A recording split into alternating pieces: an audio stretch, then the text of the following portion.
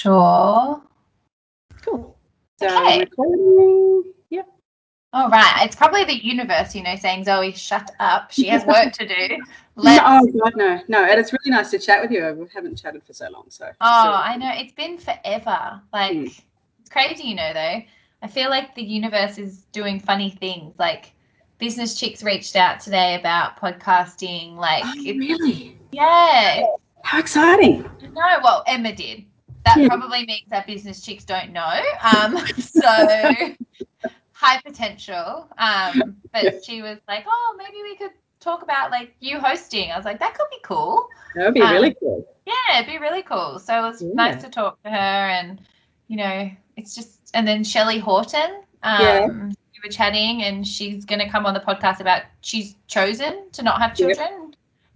So we're going to talk about that, and then also something she's really passionate about is perimenopause. I haven't done enough research on it, but I was chatting to huge, massive. I remember my mum in her mid-30s went through a phase of and just was freaking out essentially.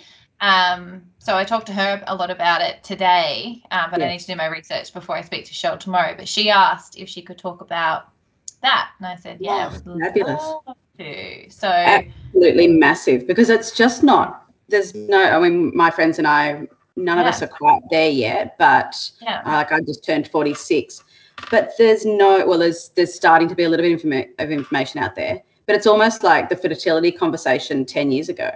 I know. Just like, why didn't somebody tell me that this was going to happen? I didn't think that menopause was something I needed to worry about until it happened, and it was this thing, but actually it's this thing that goes for this long. I know, it's huge. And my friend Amy, who I was speaking about before, she's very open about it, because I was talking about Shelley and asking her. She's only 43, and she was like, oh, God. She's like, yeah, I'm going through it right now. I was like, what do you mean? She's like, oh, how I've been talking about, she's been talking about her sex life, and she's feeling less of a woman, and her periods have stopped, and she's like, am I just done? Am I old? Am I not a woman anymore? Will my husband still love me? I was like, oh my God. I was like, don't say that. And she's like, yeah, but it's crazy. No one talks about it. And she goes, and I am so embarrassed. And she's like, until you said that word, it was like okay, I can talk about it. She goes, and you're 28, so that's really weird. I was like, no, it's not an age thing. It's just it's a woman thing. Yeah, exactly. And the mere fact that even I've been tuned into it for a little while, but I still couldn't tell you what the definition is or how you know that you are in it and how it started. I know, it's funny. I was talking to Shell about that just briefly when we had a quick phone conversation, and she was like, oh, I've got so much information. She goes, I'm not a professional. She said, but I have sought a lot of advice. And I was like, well, let's do it. So got her tomorrow, which will be good. That'll be great. Yeah, I know. Just topics that I wouldn't even think, but people just write in, and I go, oh, that's a good one. And then I love that you're doing the child-free by choice. That's really important. And even if, look, obviously it's not her area, but if you can bring in, I suppose, from Genea's point of view, people who that is where they end up, not by choice, but then they need to create the life without children. And enjoy that life. I actually know somebody that I could bring off the back of that, because I'm trying to do this thing as well. Even my friend Amy, when I was talking to her, because she's just, I said, well, why don't we chat? She goes, oh, podcasts. I go, I would love to podcast with you if you want to chat. I was like, imagine if we did yours, and then her take on becoming a solo parent as a result of, her husband leaving her for the nanny. So oh no, he didn't. Shocking. And the nanny is, she found, you know how she found out, actually? This is really, really, really wrong. So her obstetrician, she's really close with her. She's one of 6 kids, and there's 5 girls, and they all went to this obstetrician. Anyway, and so he knows the family so well. And her ex-husband, or wasn't her ex at the time, took his girlfriend, who was pregnant, to that obstetrician. Yes. And then the obstetrician had another patient who was Amy's friend, and said, oh my gosh, I'm so sorry. I just saw Doug. I didn't know that Amy and her had split. And she was like, what? What do you mean? And she was like, oh, I shouldn't have said anything. Don't worry. Like, sorry, it was a misunderstanding. Anyway, she obviously told Amy, and then Amy dove deeper, and anyway, turns out, and she was pregnant. She was like 4 months pregnant when he left her. Oh my God. And that was only like, it was just before Heidi started school. So like January of this year. Oh God, so she's right in the middle of awful. So in the middle of it. And she was a stay-at-home mum. So she's had to go and so now she's got to figure out, get a job and pay her rent, and the poor thing, Zoe. That's not fair. Not but what a bloody boring cliche that guy is. I know. And what a dick. Like, such a dick. And it's just, it is really, it's just sad. But at the end of the day, he doesn't deserve to be with her, and she'll get to that point. Yeah. I was going to say that. It's no help to her right now, but she is so much better off shot of him. Oh, so much better. She's in the angry phase. She'll get through it. She will get through it, but she's just very angry, and rightly so. Absolutely. God. I know. So sad. Anyway. So she was like, oh, I would love to. And I was like, well, wait till you're at that point when you can chat about it. And we won't delve into the whys, but just, juggling, finding a job when you haven't had a career in 5 years. And recreating your life, and not the life that you thought that you were running for the next, how many years. And they were planning on having more babies, and it's just crazy. Anyway. What a tosser. I know, what a dick. And you wouldn't, if you walked past him, you would not think that he was like that. No, and like their relationship as well. She thought like it was rock strong. Like it was just. Oh, no, that's even worse. I know, and so he was banging his wife and banging the nanny. Like, what a gross human. Like, gross, horrible. Anyway, that's her story. There's just so many stories. It's just, everyone's got their stuff, right? Yep, absolutely. Alrighty. Okay. Are you ready to dive in? Yes, I'm ready. Are you sure? Yes. I'm so excited. So welcome to the podcast. We've been doing a lot of chatting off camera, but we're going to dive straight in. So do you want to refer to Nicholas as NKG? Or can we? I think we'll just call him Nicholas. Nicholas? Okay, cool. Yep. Okay, cool. If it slips in, it doesn't matter. Oh, no, that's good. I don't know why I always call him that. Oh, it's because, it's what I use, I think, on social mostly, yes. Yeah, I definitely, I don't know, it's what I've always referred to him as, even when I'm having conversations about you. It's what I call him. People are probably like, what's that? But anyway. It's quite nice because you know where the K comes from. Where does it come from?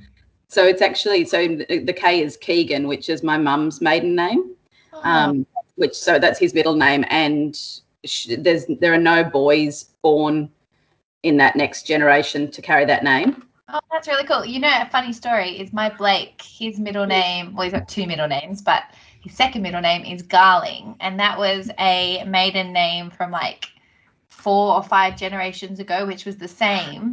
It never had, so every firstborn boy in Toby's family, so it was his dad, then Toby, now Blake, carries that name through.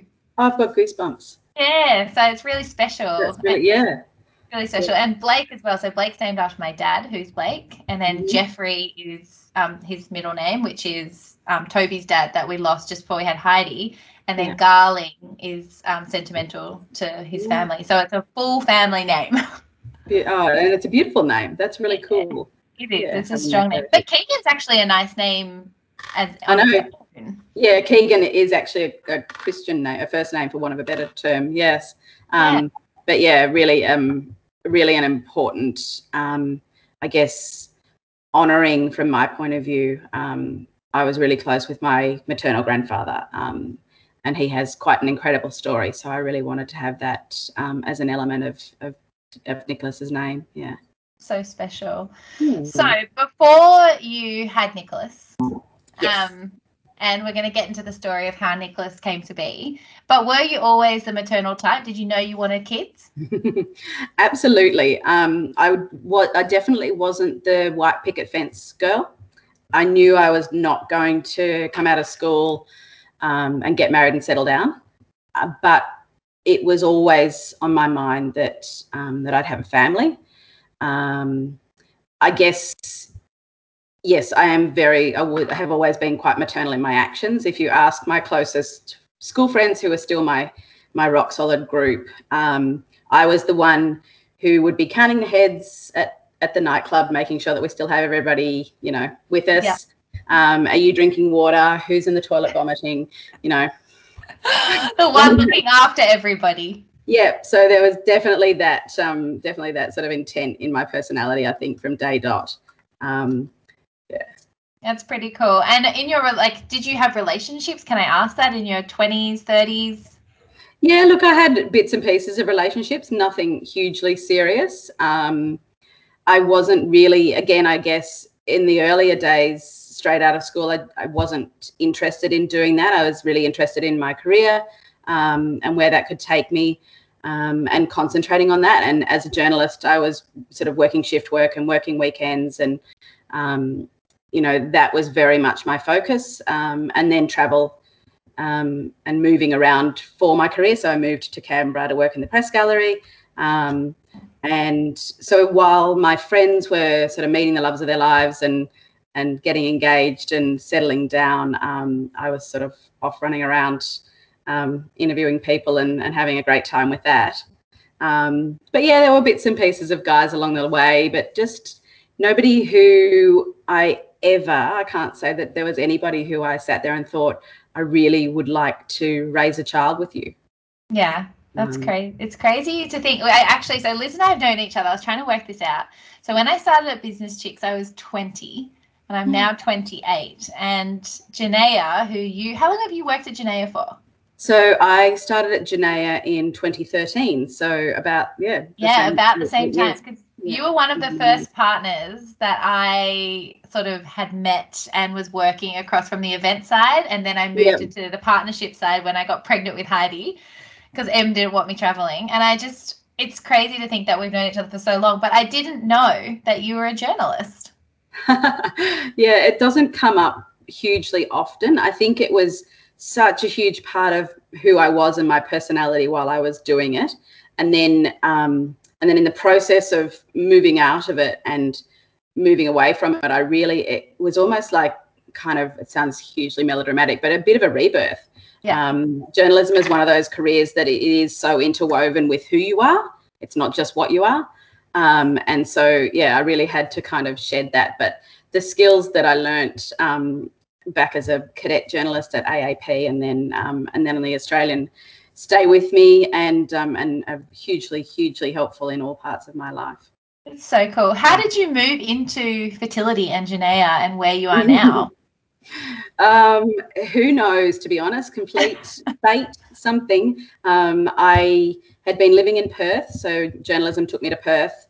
I lived over there for a lot longer than I'd planned to go for, and had two amazing careers over there. So that's where I finished up journalism, and then I jumped across to work in-house in communications, the dark side, some people would say, for a mining company. Oh, wow. Just a little mining company called Fortescue that some people might have heard of, with Andrew Forrest. So that was just incredible. Some amazing memories working for such an incredible philanthropist, an entrepreneur. I feel like I've heard his name, but Andrew Twiggy Forrest. You will have, you'll have heard of him. Yeah. He's very interesting, and that was an incredible job and a really full-on time. And I guess there was actually, going back to your relationship question, there was quite a short relationship with a guy that was really intense, which I thought might have been going somewhere, and he ghosted me. Stop. In Perth? Was this when you lived in Perth? Yep, when I was living in Perth, just dropped me cold. Oh. And that was kind of the beginning of, I was like, okay, this is pointless. I might as well sort of start making some plans for myself. Not that I hadn't already made plans in my life, I guess, but yeah, really, that was quite a turning point for me. How old were you, can I ask, at this stage? That's a good question. Ish. So I was sort of early to mid 30s. Okay. And I know a lot of women in that sort of I guess, category, if that's what you want to call it, in that age bracket, are quite aware of their biological clock ticking. I feel like it's something that's been, I guess, embedded in all of us to some extent. Were you aware, and was it something you were thinking about? I was aware. It's funny, when I was still in Canberra working in the press gallery, some of the very misogynistic men down there used to take great delight in saying to the female journalists, you know that clock's ticking. You better be thinking about your eggs. What are you doing? I want to punch them. And that's pre-2000. And even back in those days, I remember the concept of egg freezing being raised, but my only kind of knowledge of it was maybe something that people in New York might be doing. Yeah, I feel. So then fast forward to Perth, and early to mid 30s. Look, I definitely knew that there was a clock running. I don't think that I was even then educated exactly as to what that clock looked like. But I knew that I needed to start getting organised. And I guess living that far away from my family, I knew that there were some other things that I needed to do if I was going to make it work. Sadly, because Perth is amazing. It's an incredible, beautiful city.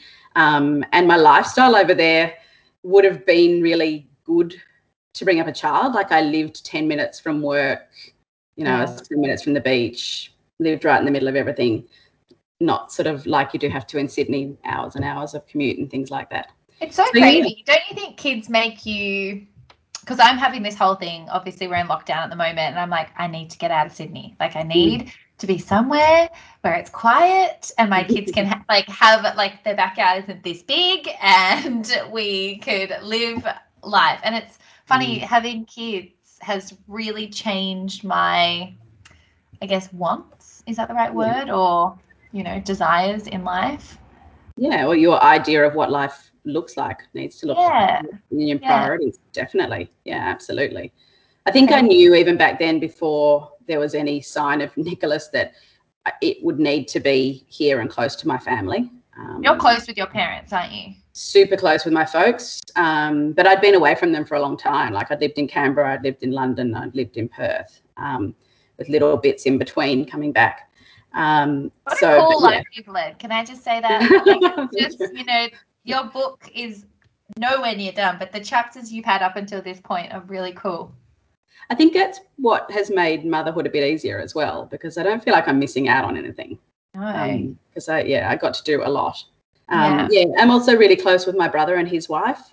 So it was quite important to me to be around them. And one of the final things that sort of pushed me to quit my job over there and to head back was my brother and his wife telling me that they were pregnant with their first.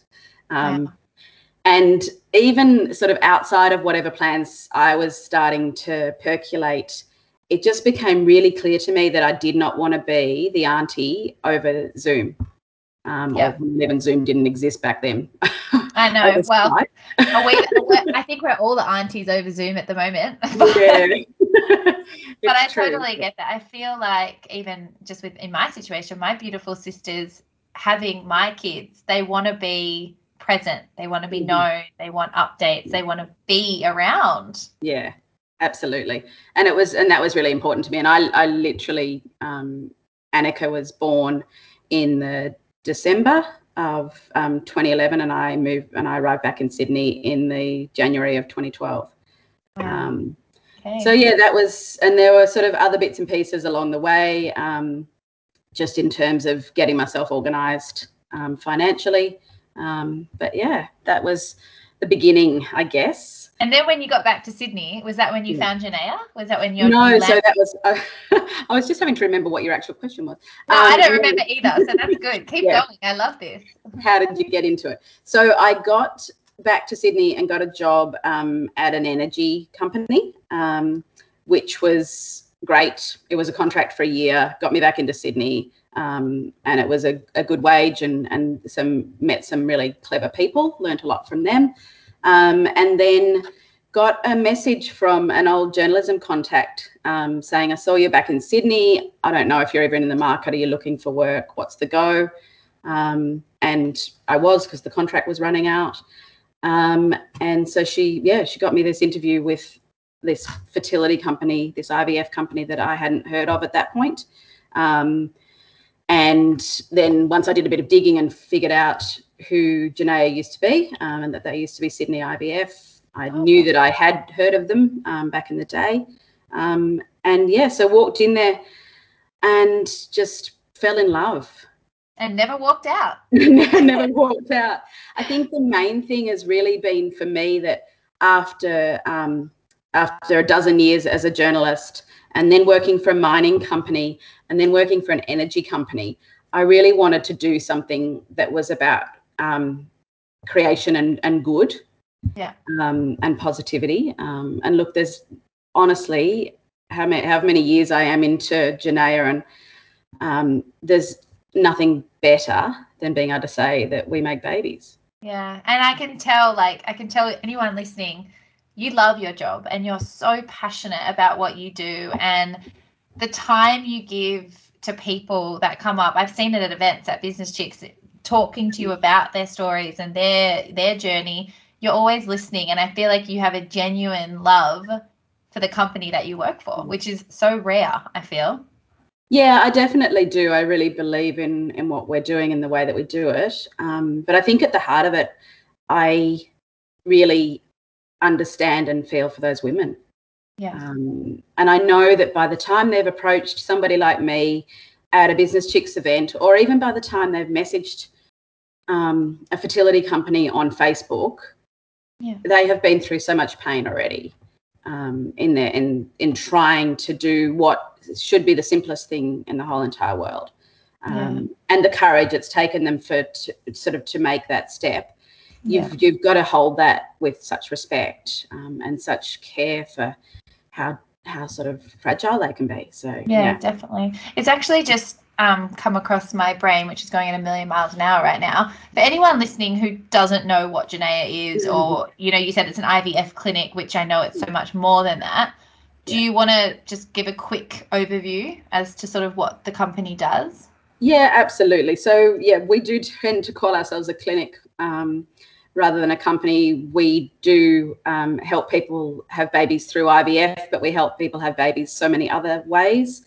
As I alluded to a minute ago, we used to be called Sydney IVF, and we've been helping people have babies in Australia for more than 35 years. So is the statistic true that only 50% of people that come to you go down the IVF route? Yep. So 50% of people who come and see one of our fertility specialists, so actually have an appointment, only 50% of them need to have IVF to make their baby. And so that's really important. I think people worry that once they call a fertility clinic, they're going to be on a fast track to IVF. And people obviously have concerns about sort of what that looks like and how invasive that'll be. And it's not always the case. There are lots of other things that can be done beforehand. And the most important thing is that it's all individualized. So there's no way you're ever going to just jump someone straight into IVF, because you want to find out why they can't have a baby. What, as we like to say, what's meddling with their baby making, what's not working. And then you can solve that part of the problem. So cool. Yeah, look, it is a cool clinic to work for. Amazing doctors, incredible scientists. The learning curve for me has just been massive. And I came from, like, my mum's was a midwife. Wow. And I grew up with a very close family friend who was an obstetrician gynecologist. So I kind of had this background, but even so, it's still every day I'm just like, oh, okay, now explain that to me one more time. Yeah, that's so cool. And do you think being at Genea helped you take, becoming a mother, like, into your own hands? Did you feel like being there, I guess, put you on that path? I think so. I think I like to think that I would have done it anyway. But being at Genea really showed me how I could do it. I think if I hadn't have ended up in Genea in 2013, it might have taken me a bit longer to figure it out. But it was definitely just an amazing thing to land in your lap. Yeah, and I guess we should probably dive into how did Nicholas come about? How old were you? We've mentioned egg freezing. Did you do that? Did you not? Take us on the journey of how he came about. So I was heading towards my 40th birthday, and I decided that this was the thing that I was going to do. I had quite a lot of my ducks in a row. Had sort of the money side of things organised. I'd bought a home. I bought a townhouse in Sydney. So I had somewhere to take him to, which is always handy. Yep. And everybody that knows the Sydney property market knows, and especially back in sort of 2012, 2013, that was, quite the task. And so anyway, I rocked along. You'd be so proud of yourself for that. That's huge. Yeah, it was painful. The Sydney property market's not fun, but no, I got there. So I went along to see the fertility specialist that I'd chosen as my doctor, who also is still Genea's medical director, and so was in some ways also my boss. So had you had conversations prior? Like, was he aware? Were they aware? No. I mean, he knew, obviously my appointment was on his books, so he knew something was up. And I remember walking in and us having a conversation about whether he was comfortable, me initiating the conversation about whether he would be comfortable being my doctor. And him saying, well, will you be comfortable with me being your doctor? And I said, yep, I'm a pretty pragmatic person. And so you're the person that I want sort of walking me through this journey. And then he said to me, looking obviously through my notes, you're not here to talk to me about egg freezing, are you? And I said, no, not here to talk to you about egg freezing. I'm here to talk to you about having a baby with donor sperm. And it kind of went from there pretty easily, really. What does that process look like for someone who might be listening? Can you walk us through what your journey looks like with Genea? Yeah, absolutely. So even though I wasn't at that point considered medically infertile, there was no proof that I couldn't have a baby.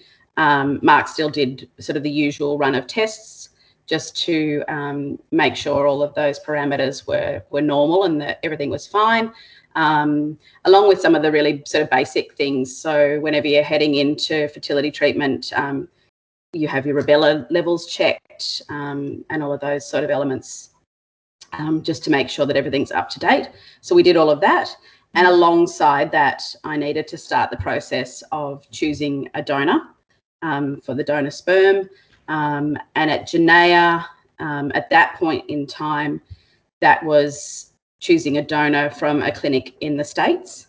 And so you go on a waiting list. There are very few donors available to recipients in New South Wales because New South Wales has a 5-family limit per donor. So that means that each donor can only create 5 families, and one of those families is his family. So in fact, there are actually only 4 opportunities for his sperm to be used by recipients, by people who need donor sperm.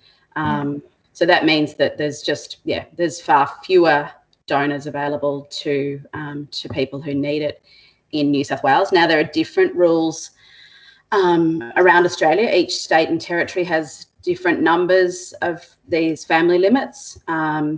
Across Australia now, it's the law that all donor sperm must be given with the understanding that any children born from it will be able to get identifying details when the child turns 18. Okay. And so that proves as well, when you're considering, I guess, both local donors and international donors, that also obviously limits the number of people who are as interested. And in Australia, it's illegal to pay donors. They can be compensated for their time, but that you can't actually make a payment for their sperm or for their eggs. And so there's local donors now, because you said when you did it, it was only in America. Is that correct? Yeah, so some clinics back then had Australian donors available, and over the years there have been Australian donors, obviously, through different means. But at that point in time, Genea had a relationship with an American sperm bank, and so that was the option. So I jumped on the waiting list, and then when I got to the top of the waiting list and everything else had been organised, I went through a counselling session. just to, it's not really an approval so much as a check-in, I guess. And then I got access to the donor profiles. And what do they look like? Is it a book? Oh, Zoe, they are incredible. So these ones that I had access to were online. So it was like getting a password to the most intense dating website you've ever seen in your life. Do you get is it pictures or is it just details? So it's mostly details. You get upsold, so you need to buy a membership to get access to this, that, and the other. And it does depend a bit on the donor and what they want to share. So I got the higher membership so that I could see photos. In those days, I hear now that there are some adult photos included, but in those days it was mostly childhood photos. Okay. And really cutely silhouettes, like the old-fashioned black and white profile, and voice clips, which was really cool. Wow. And big essays, huge questionnaires about their lives and their likes and dislikes, and medical history. The medical history was amazing, the depth that's gone into back through their parents and their parents' parents and brothers and sisters and aunts and uncles.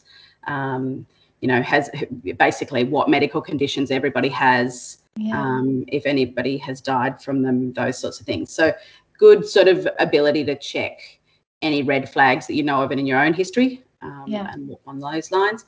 But I think when I got it, there were probably only 5 or 6 profiles.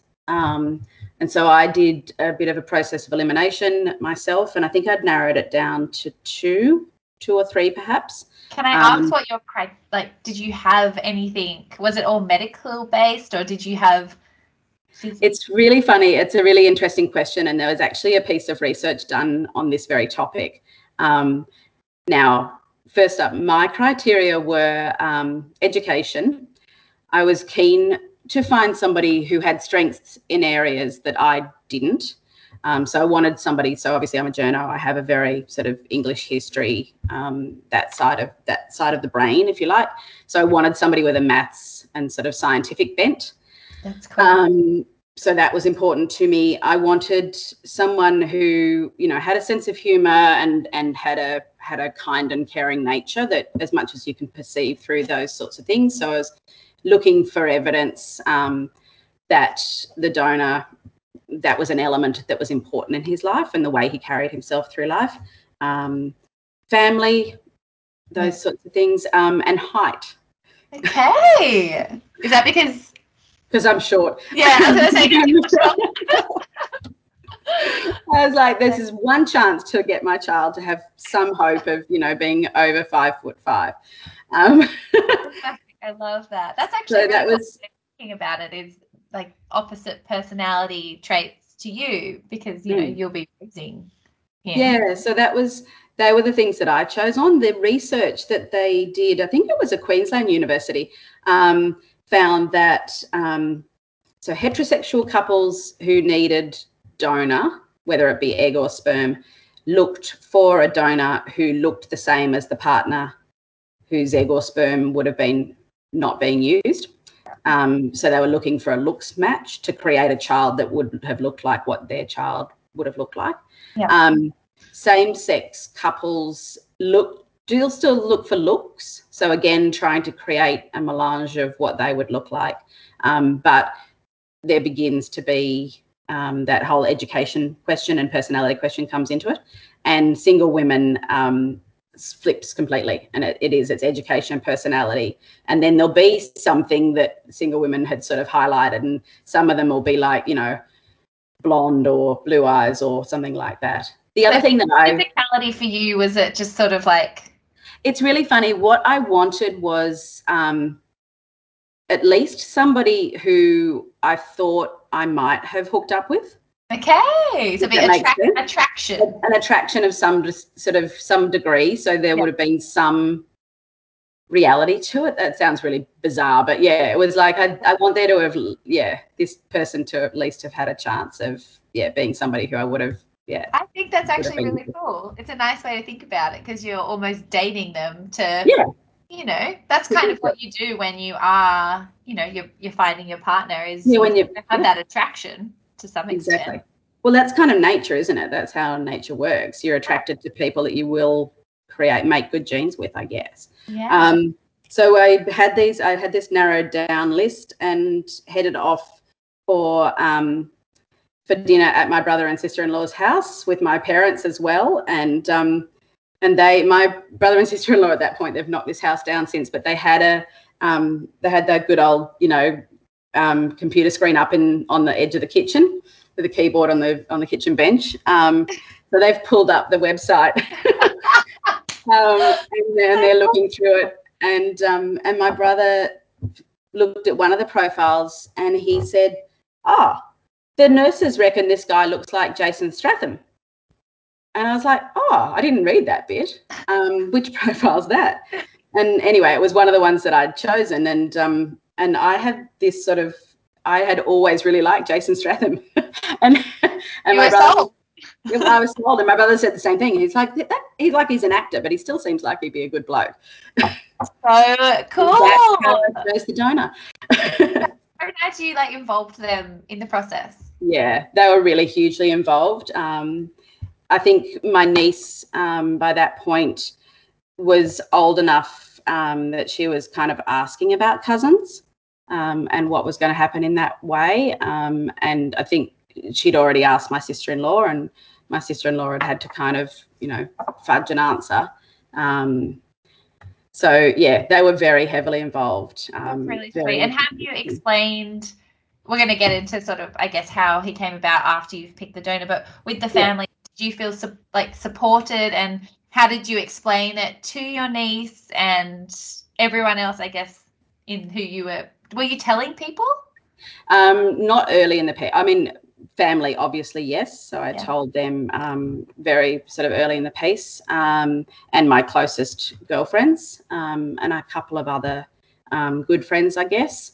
But other than that, no. And nobody at work knew, which stuns me to this day. I kind of thought that it was maybe being talked about and I didn't know. But a number of people came up to me after Nicholas was born, people in positions where I would have assumed that they would have known what was going on, and they were just absolutely blown away. So that was quite interesting. That's actually really cool. It shows the confidentiality. It's very much a respect thing. It's up to you who you choose to tell.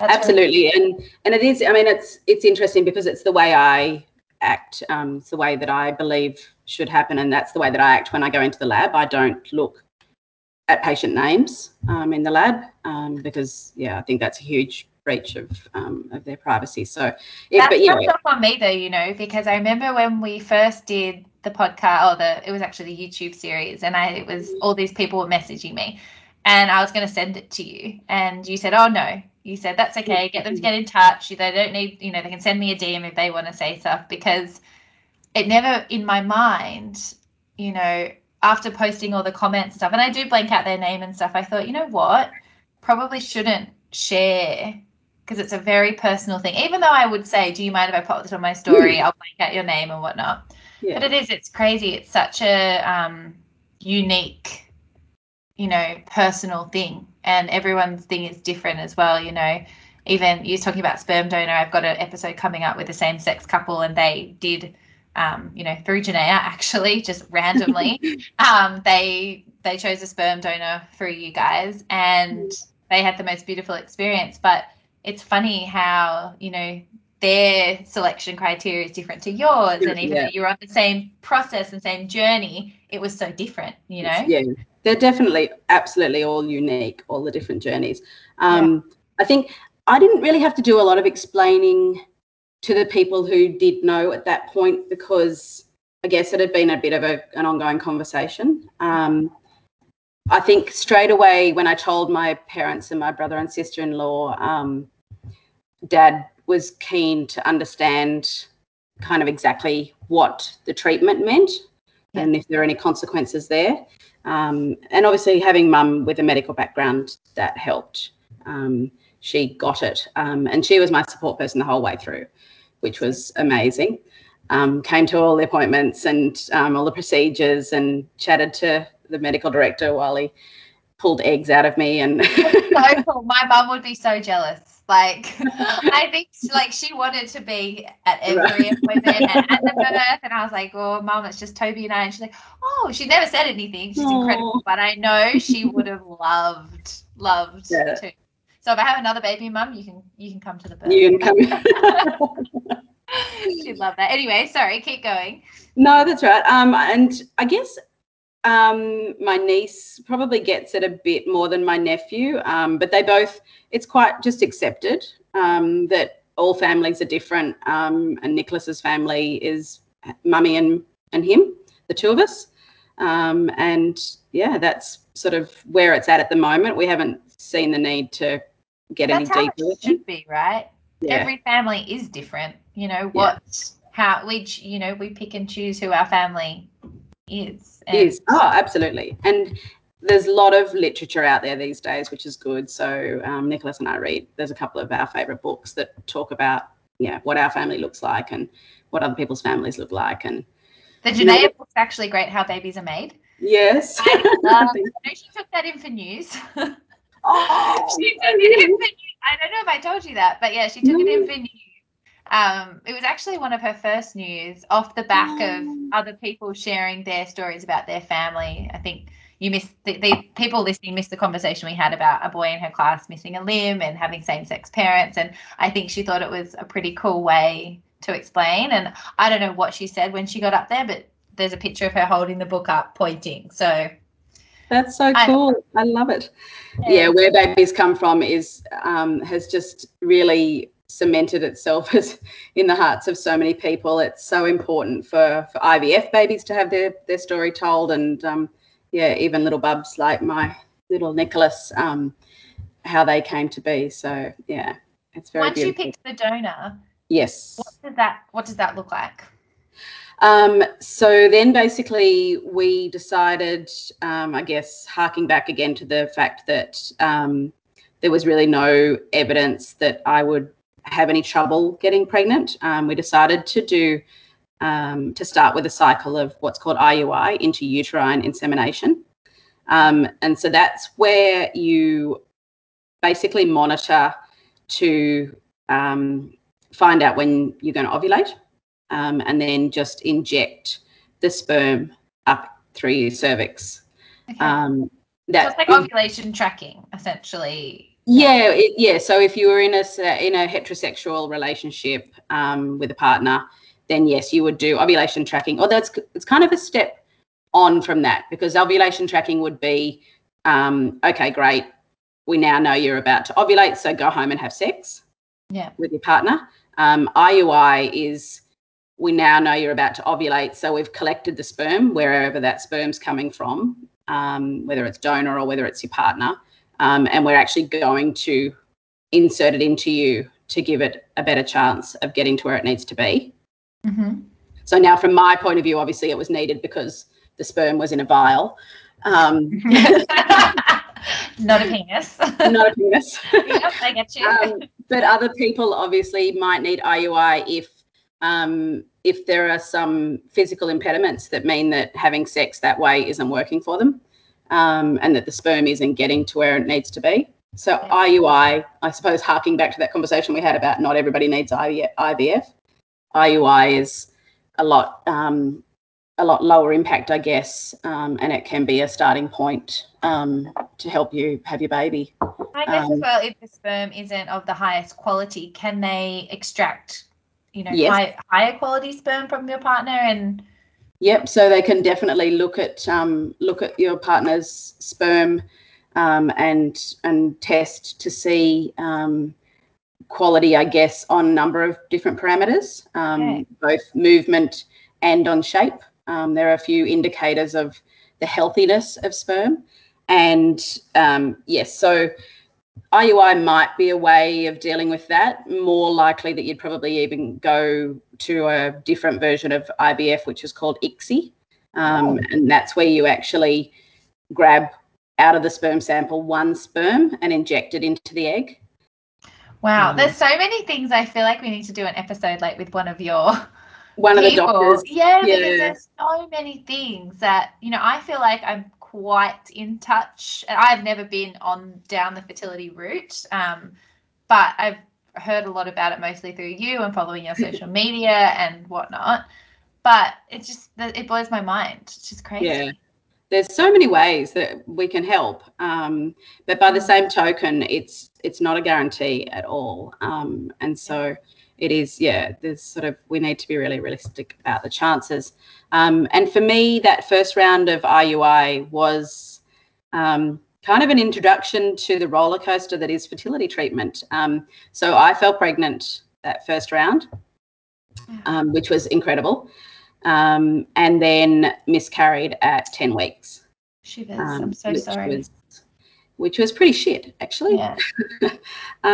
Yeah, that was a big come down. I think actually something that Maha said on her podcast with you about sort of not expecting it would happen that quickly. Yeah. But then when it did, and I was just over the moon, obviously, and everybody else was, yeah, it was really tough then to lose that bub. Jeez, I'm so sorry. That's awful. Yeah, I think that was, yeah, that was a big sort of crash. But by the same token, I'm quite driven, as you probably know, Yeah. and I knew that time was ticking away. So as soon as I was physically able, I tried again, and we did another IUI, and that didn't work, didn't take, and then we moved to IVF, and in my first cycle, I got good numbers of eggs and good numbers of embryos, and we decided to put one embryo back straight away, fresh. And sadly, I lost that bub at 12 weeks. Oh my God. So that was really tough. That was a really tough one. Oh, geez, Liz. To get to sort of to deal with that, because at that point you start to, I'm not the sort of person to think, oh, woe is me, that's unfair, but you do start to think, come on, I got to catch a break somewhere along this line. Yeah, and you know what? Like, you're navigating this on. I know you have support, but on your own, and to have two, and that's just, I had one, Yeah, and it was horrific, horrific. yeah, and it is. And you know what I think, and this is definitely something that has coloured the work that I do. A lot of advice out there is both during your 2-week wait, and then if you do have an unsuccessful cycle or lose your baby, so much of the advice is centered around, get your partner to give you foot rubs and useless crap. Sorry, but useless crap like that. So, yeah, I think we've really got a long way to come as a society, as how we help people. And how passionate I am about the work that we do with Pink Elephants, and that is a lot of the reason why. So that's Pink Elephants Support Network. They're a miscarriage charity, and they really are just absolutely changing the They're face. kicking goals. They've just had a leave approved. Yeah, the leave for loss. So that's It's incredible. amazing. So that's that will be in legislation, I think, in August, that people are entitled to miscarriage leave as part of bereavement leave, which is incredible. But yeah, they're just changing the way that miscarriage is handled in society, and that's so important. Do you know that when I miscarried, was when I found out that one of my dear friends had a miscarriage many years before. And that happened over and over again. When I was open about my experience and my kind of journey, other people then started to talk about what had happened to them, and many of them hadn't told anybody. It's just, it's such a part of life that just doesn't get talked about, or didn't get talked about. Oh, it's so shitty, and you feel so alone in going through it, and yet so many people experience the same thing. I could name 10 on my hand just after me telling them about mine. And, you know, it's crazy, absolutely crazy to think that people are going through this. I know I went through it ashamed. Why did my body, why couldn't I do it? Was it something I did? You know, and you beat yourself up, and I think, you know, it's no one's fault. There's no reason as to why. And, you know, it's so important, I think, that these conversations that we're having right now are had, so that people do know that what they're feeling is so valid, and you're not on your own ever. Even if you feel it in that very moment, there's someone probably going through it right this very second. So it's just so true. I mean, everybody has a different experience of losing a baby and miscarriage, but it is really that point about their feelings being validated. What they're feeling is normal and absolutely allowed. Even from one miscarriage to another, I feel like, Yeah. you know, subsequent miscarriages, different feelings, and that's okay, you know. Yeah. It's the same with even, you know, the pregnancies and birth that I did have, the live birth. You feel different every time. Just because you might have postpartum with one, depression, that doesn't mean you love that baby any less than you love the other ones, you know. And I just think it's so important that everyone is just kind, and everyone's feelings are their feelings in that moment, and that doesn't mean it's going to be the same 2 minutes later, and that's okay. Absolutely, it's so true. And what you're saying about the way that it changes you and every experience after that is so true as well. It's just been proven over and over again, and the whole concept as well as of pregnancy after loss. You're a different person. You go into those situations in a different way. I mean, even from one fertility treatment cycle to another. The first one you go in just so naive, I think, really. And then each one after that, you have a different kind of expectation, really. So then for me, after I lost that bub, then I had another IVF cycle. And I think this was actually, again, like your feelings are different at different points. But this knocked me for six. So I had an IVF cycle because I'd had the two losses. We decided to test the embryos, or to screen the embryos genetically.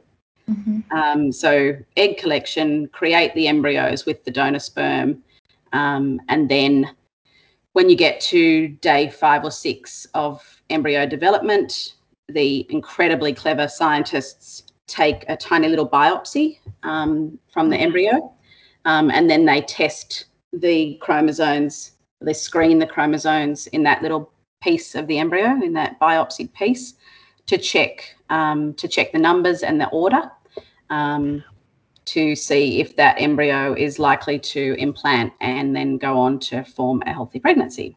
And I had, I want to say, 3 embryos go in for that process, and none of them were chromosomally healthy. Jesus. All 3 of them wouldn't have sort of implanted or gone on to form a baby. So that was really difficult. Oh God. To get that far into a cycle and nothing. It's just it was really for me such an education in just the levels of kind of setback and disappointment you can have, but then still give yourself time to recover, but then just know that you're still going. Yeah. Did that make, like, when they gave you that news, like, I can't imagine, like, going forward, were you worried to do it again? Were you, like, where were you at mentally? Yeah, look, there's a couple of things that I think are really important to say about that. One of which feeds into a bigger conversation, which we're all having with regards to fertility in the workplace. And this is something that we talk about with Pink Elephants as well. I received that news in a phone call whilst standing in a corridor at work. Now, that's not Genea's fault at all. I mean, they're my employer as well. That's just the nature of when you're likely to get those phone calls, you're going to be at work. But you routinely receive important information while you're at work. Lots of people do for all sorts of things, but when you're having fertility treatment, it happens on the daily. So that, I think, is such an important conversation, just an awareness within workplaces that people are having lives, and that those two things intersect, and that there needs to be spaces in these wonderful open plan offices that we all work in, safe spaces, where you can get those calls. So that was really hard, because, you know, it was one of those phone calls where your knees go out from underneath you and you start crying straight away. So that was really tough. But again, I think, sort of in answer to the other bit of your question, it comes back to that point about knowing when you're done and knowing when you're not done. And I knew that I needed to recover from it, but I knew that I was going to go again the next cycle, without any doubt. You wanted that baby. Yeah, I knew you wanted your Nicholas. Yep, I knew what the end goal was. And for me, actually, something that we hadn't talked about was the moment when I knew that this is what I needed to do. Yes. So it was, as I said to you, like I'd moved myself back from Perth and I'd been saving money and bought a house and blah, blah, blah, blah, blah. But I did have some doubts, not necessarily about my ability to be a mother, but just some other questions that I had about the idea of bringing a child into the world by myself. And I was really spending a lot of time fighting with myself, basically, until one morning in the shower, because we all do our best thinking in the shower, don't we? Yes. I agree. One morning in the shower, I thought to myself, how are you going to feel if you get to 45 and you never tried? And that still actually gives me goosebumps, just thinking about the impact that question had on me. I couldn't possibly envisage being able to live with that level of regret. I knew that not having a child would be incredibly hurtful for me, because it was something that I really wanted to do. But the idea of not having a child, but not even giving it a go, that would have just been a step too far. It was something that I really would have struggled to deal with, I think, as I got older. So yeah, I think that's what kind of guided me the whole way along, was that I was giving this my very best, everything that I had, and setbacks like those that I had, they weren't something that I perceived as being enough to knock me off course. Yeah. And you were committed. You were committed. Right? Yeah, really committed. And it is something that we see in Genea patients all the time. Quite often they are successful, driven, intelligent women, who are used to working hard to achieve what they've achieved, but that's kind of, they've gotten there. And I think that's what's especially difficult to deal with when it comes to infertility, that you can work so hard, you can do all of the right things, and it's still an element that's so far out of your control. But look, it was, there wasn't a doubt that I was going to keep going. So you got the news about none of them being viable genetically. Yeah. So where did you head? What was the next step? Back for another round. I mean, I spoke with my doctor, and obviously we knew why. My age by that point was a huge factor, and that's just sort of par of the course, really. But he felt, and look, and the numbers do prove it, that at least 3 cycles of IVF can be what is needed to get you there, to get that baby. So he said that he felt comfortable recommending that I had another cycle. He didn't think that was pushing on for too long. And I had 1 vial of sperm left. Okay. Oh yeah, the sperm. The You've got sperm, to. yeah. Jesus, I didn't even think about that. Yep. Right. So off we went for another cycle. And we haven't really talked about it, and mostly because it didn't really worry me, all of the injections and the monitoring and all of that sort of thing.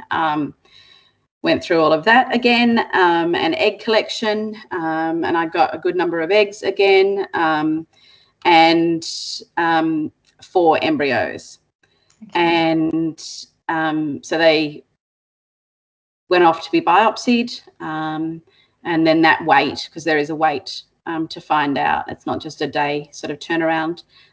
Wait to find out what the go is, and they That call. would have been excruciating for you. Yeah, it's all excruciating. So it's just there's so much waiting, Oh, and I'm not a particularly patient person. no, especially when this is what you want and you Yeah. want it now. So, Well, and oh, I definitely was doing what a lot of women who've had losses do by that point. Um, you know, when you would have been having that baby, and where you would have been in the last pregnancy that you lost. And I think there's a sense of frustration of, it's like a really bad game of Monopoly. You keep on having to go back to go. yeah. It's And you not fair. lose. It's not. No, it's it's not fair. it's frustrating. It's kind of like, oh, but I got to 12 weeks. That was, I was 12 weeks into this thing. I was 12 weeks closer to the bub. Anyway, back to the beginning, waiting to hear about these beautiful embryos and hoping that they were going to be good to be transferred. And one of our lovely, lovely, lovely embryologists called me, and said, I've got some good news, which is always a lovely way to start a conversation on the phone when you know that the number that's calling is your fertility clinic. Yeah. And he went on to tell me that 2 of the embryos were genetically healthy. I'm crying. Oh my God. I feel like I'm in that moment. Like, I can't even imagine Holding my breath, and the yeah, just absolutely. relief, you know? And it's this sort of huge high, but then by the same token, straight away reality crashes in, and you're like, okay, but I still need to have that embryo transferred. It has to defrost well. It has to be transferred. It has to implant. It has to get through, all of the normal hurdles that we face in pregnancy. So yeah, it was a massive high to have that good news. But then, yeah, kind of pragmatic me kicked in and was like, okay, right, well, right. So the next step is. And was it? Like, This was was it Nicholas. Nicholas? This It was was Nicholas. Nicholas. Oh my Yay! gosh. That's so exciting. And was it one got implanted, obviously? Yep. So Nicholas was the first of those 2 embryos was transferred, and I was pregnant, and it was really trouble-free, thank goodness, from that point. You deserved that. You needed Yeah, that. I loved being pregnant. Really loved being pregnant. Yeah. I really enjoyed it. It was a beautiful time. And what about your Um, birth? How was the birth? Oh, birth was interesting. So by that point, whatever was I up to, 41, Wow. getting to my 42nd birthday, and it was an IVF pregnancy. So I'll remember obviously I had good monitoring by my obstetrician. And I remember we're getting closer, and I was sort of talking about this, that, and the other. And he said to me very clearly one day, you will not be going past 40 weeks. And I was like, oh, yes, okay. So anyway, blah, blah, blah. He's like, no. I will be inducing you at 40 weeks on the day, if you hadn't gone into labour naturally. So then, and at that point, the baby was breech as well, just to Okay. add another layer of joy in there. So I was doing lots of things, which I know lots of women who are listening will have done. Spinning babies? Well, Oh, yeah. lying upside down, and all of that. And then at the same Oh, time, yeah. because I was so, Leaning off the couch, leaning yes, forward. exactly lying with your feet up the wall, legs up the wall. And then also because I so really wanted to try to go into labour naturally, doing everything I could to make that happen. And even to the point of having a stretch and sweep, which I don't know. That was really quite unpleasant, which is a really funny thing to say after you've had all of that other stuff.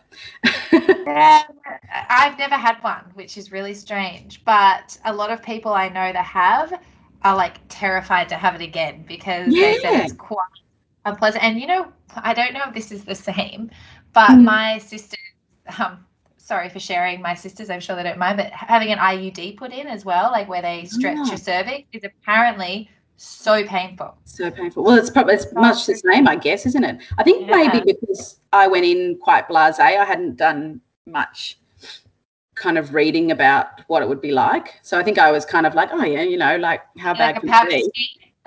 I was like, oh wow, okay, yep, that hurts. So you must have been dilated. Were you not dilated at all? No, not at all.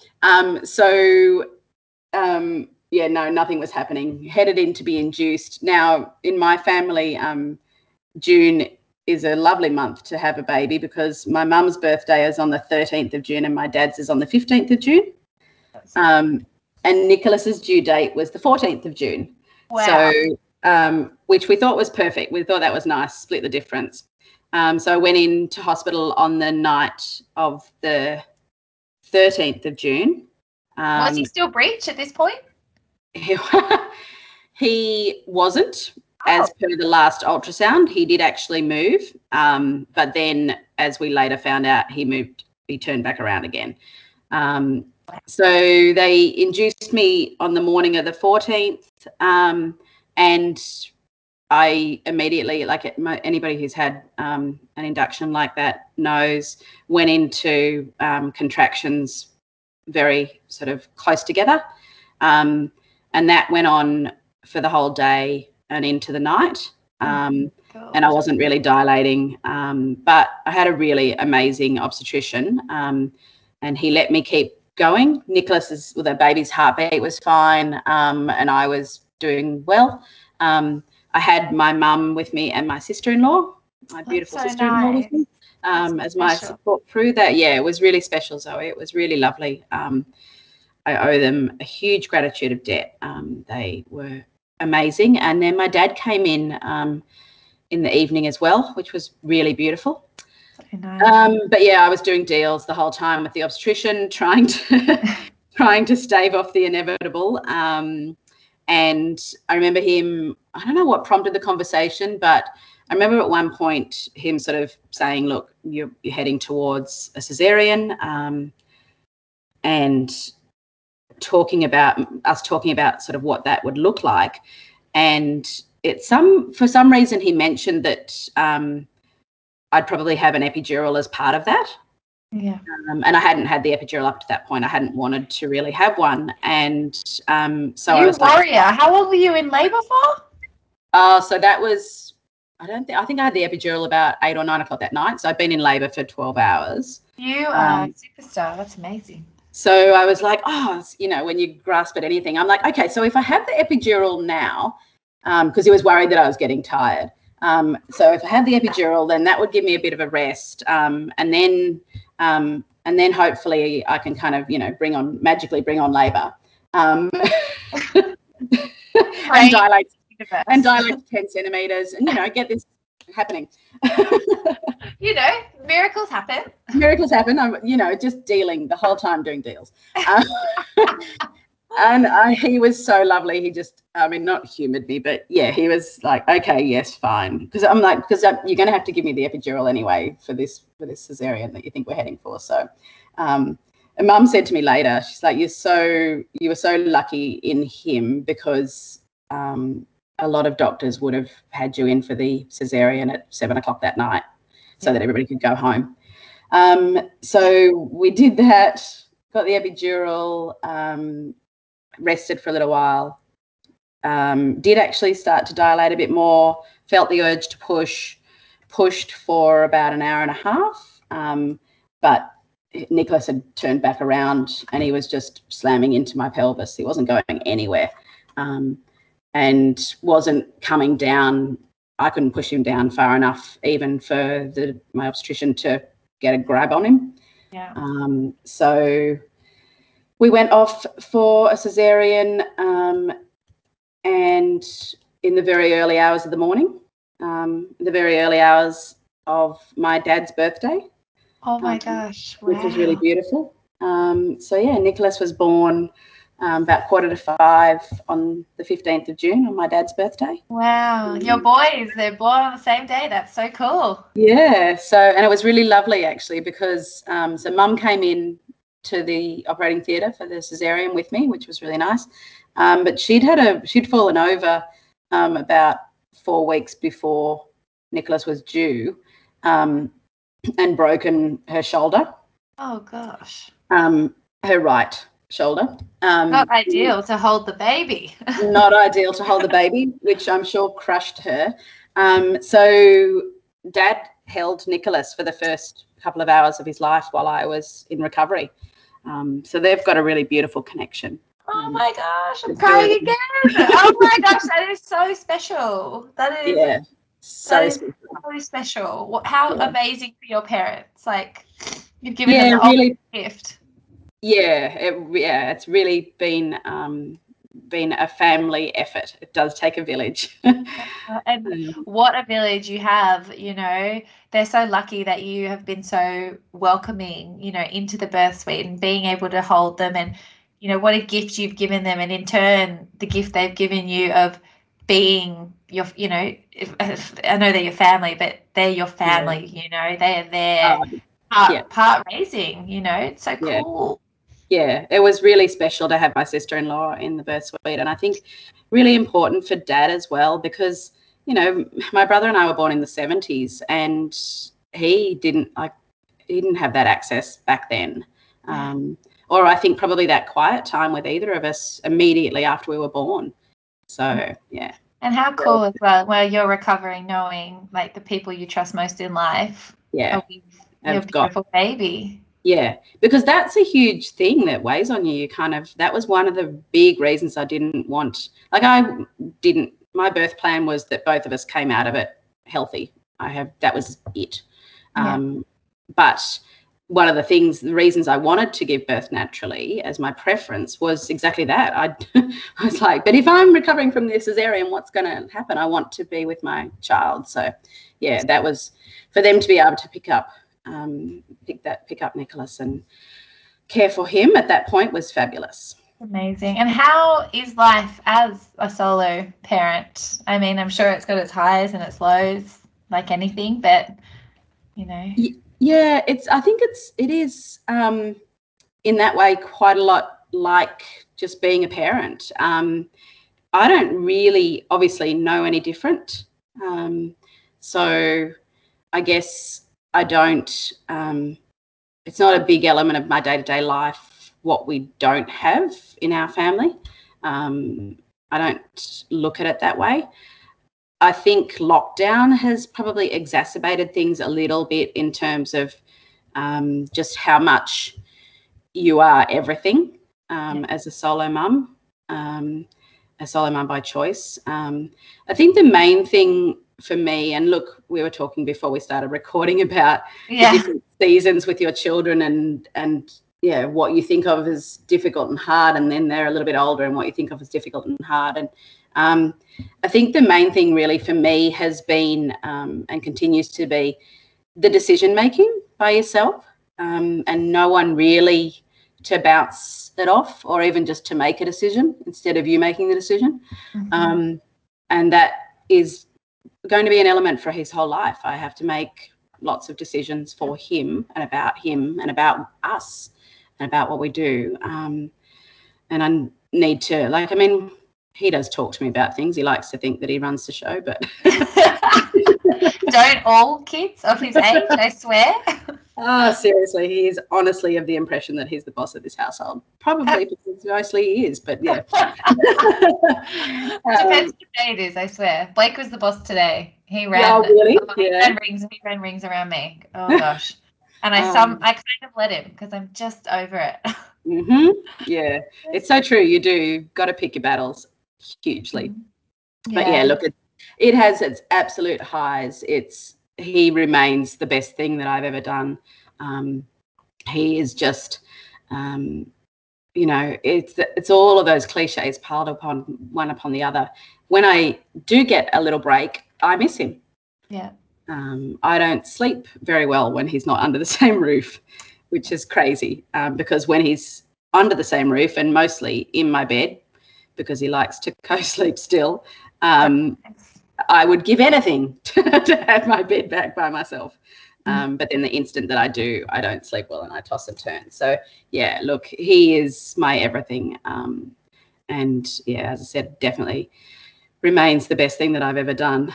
So cool. And can I just ask, you obviously have another embryo or had another embryo. Yeah.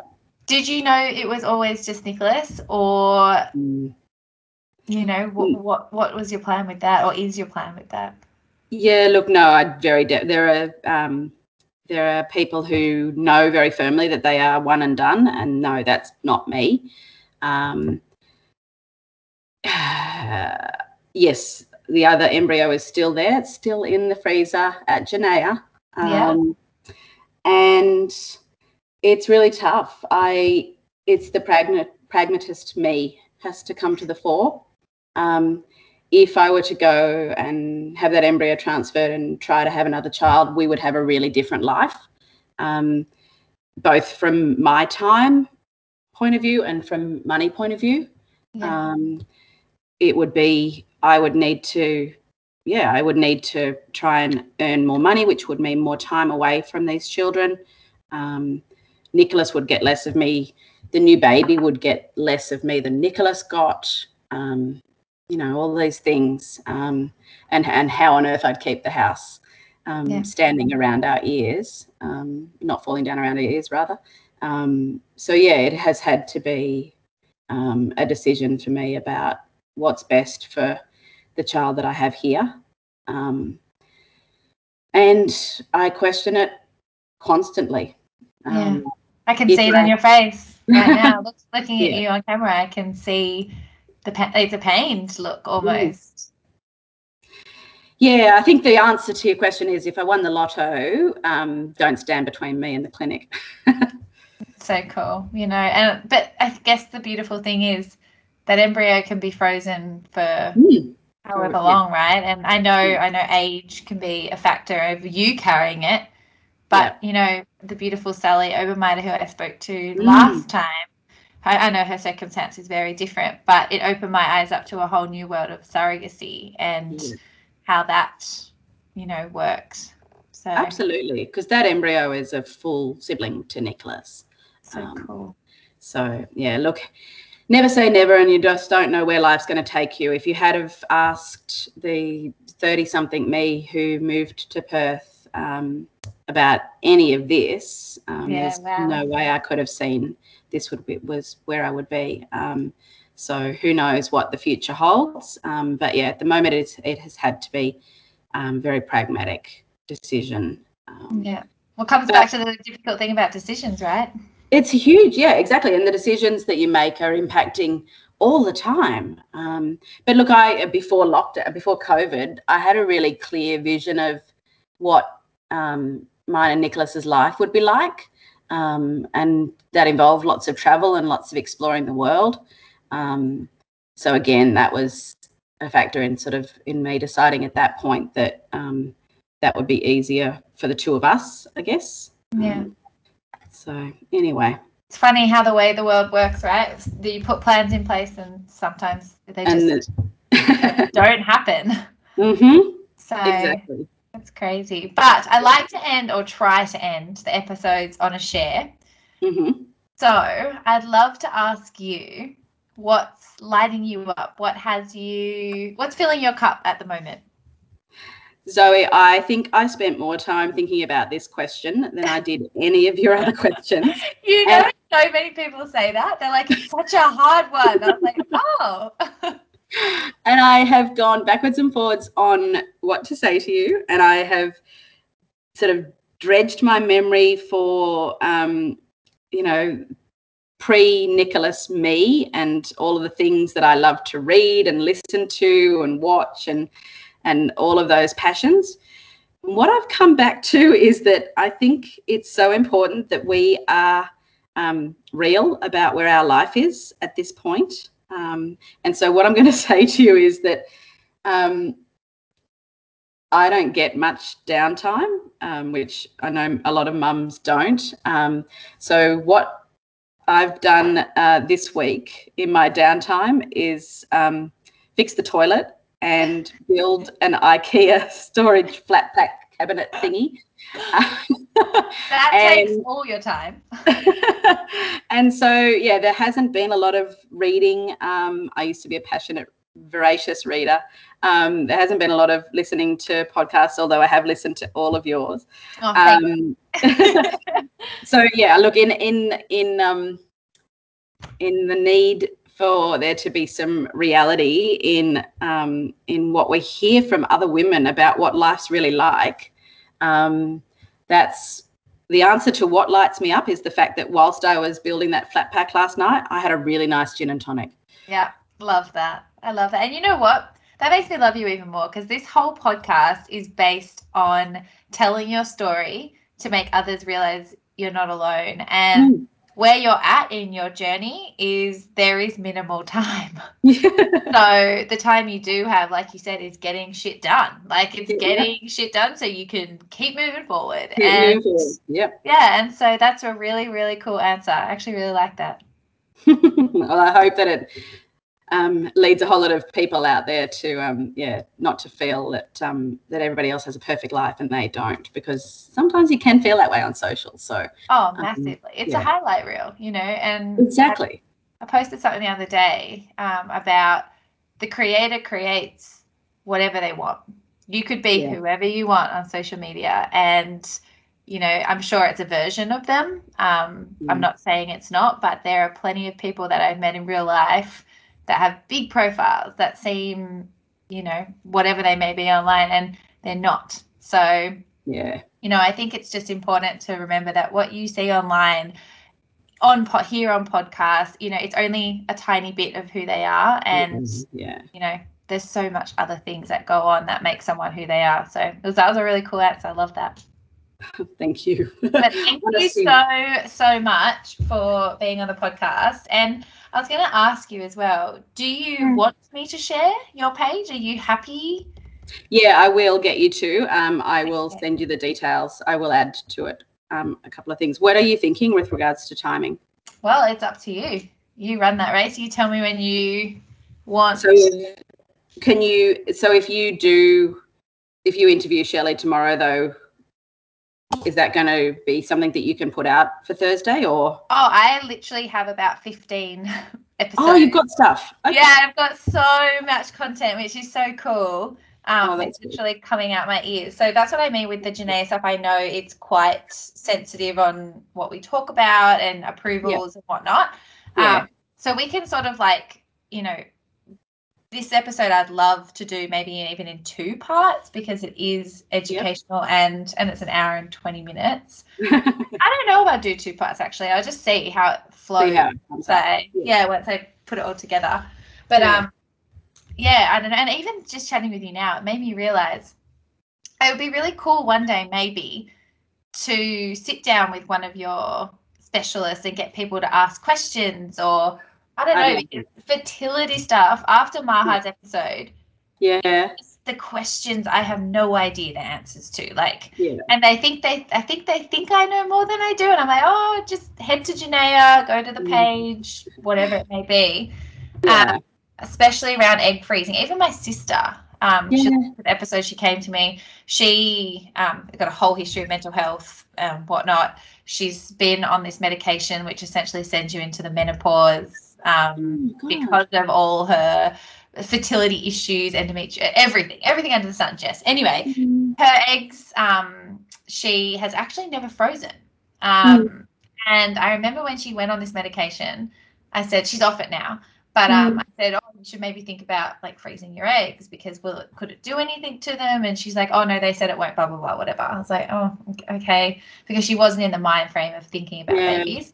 Now she's getting married in November, and they want to start to try. And anyway, she listened to the episode. She said, I think I want to freeze my eggs. And I said, what do you mean? And she said, well, I'm nearly 28. She said, and I heard, on the podcast I started researching, it's like the perfect age. And she said, and because of everything I've been through, if there's something wrong with them, then I have time to sort of, do stuff to make it better. Anyway, I was like, we'll get in touch. And she's like, I'm going to.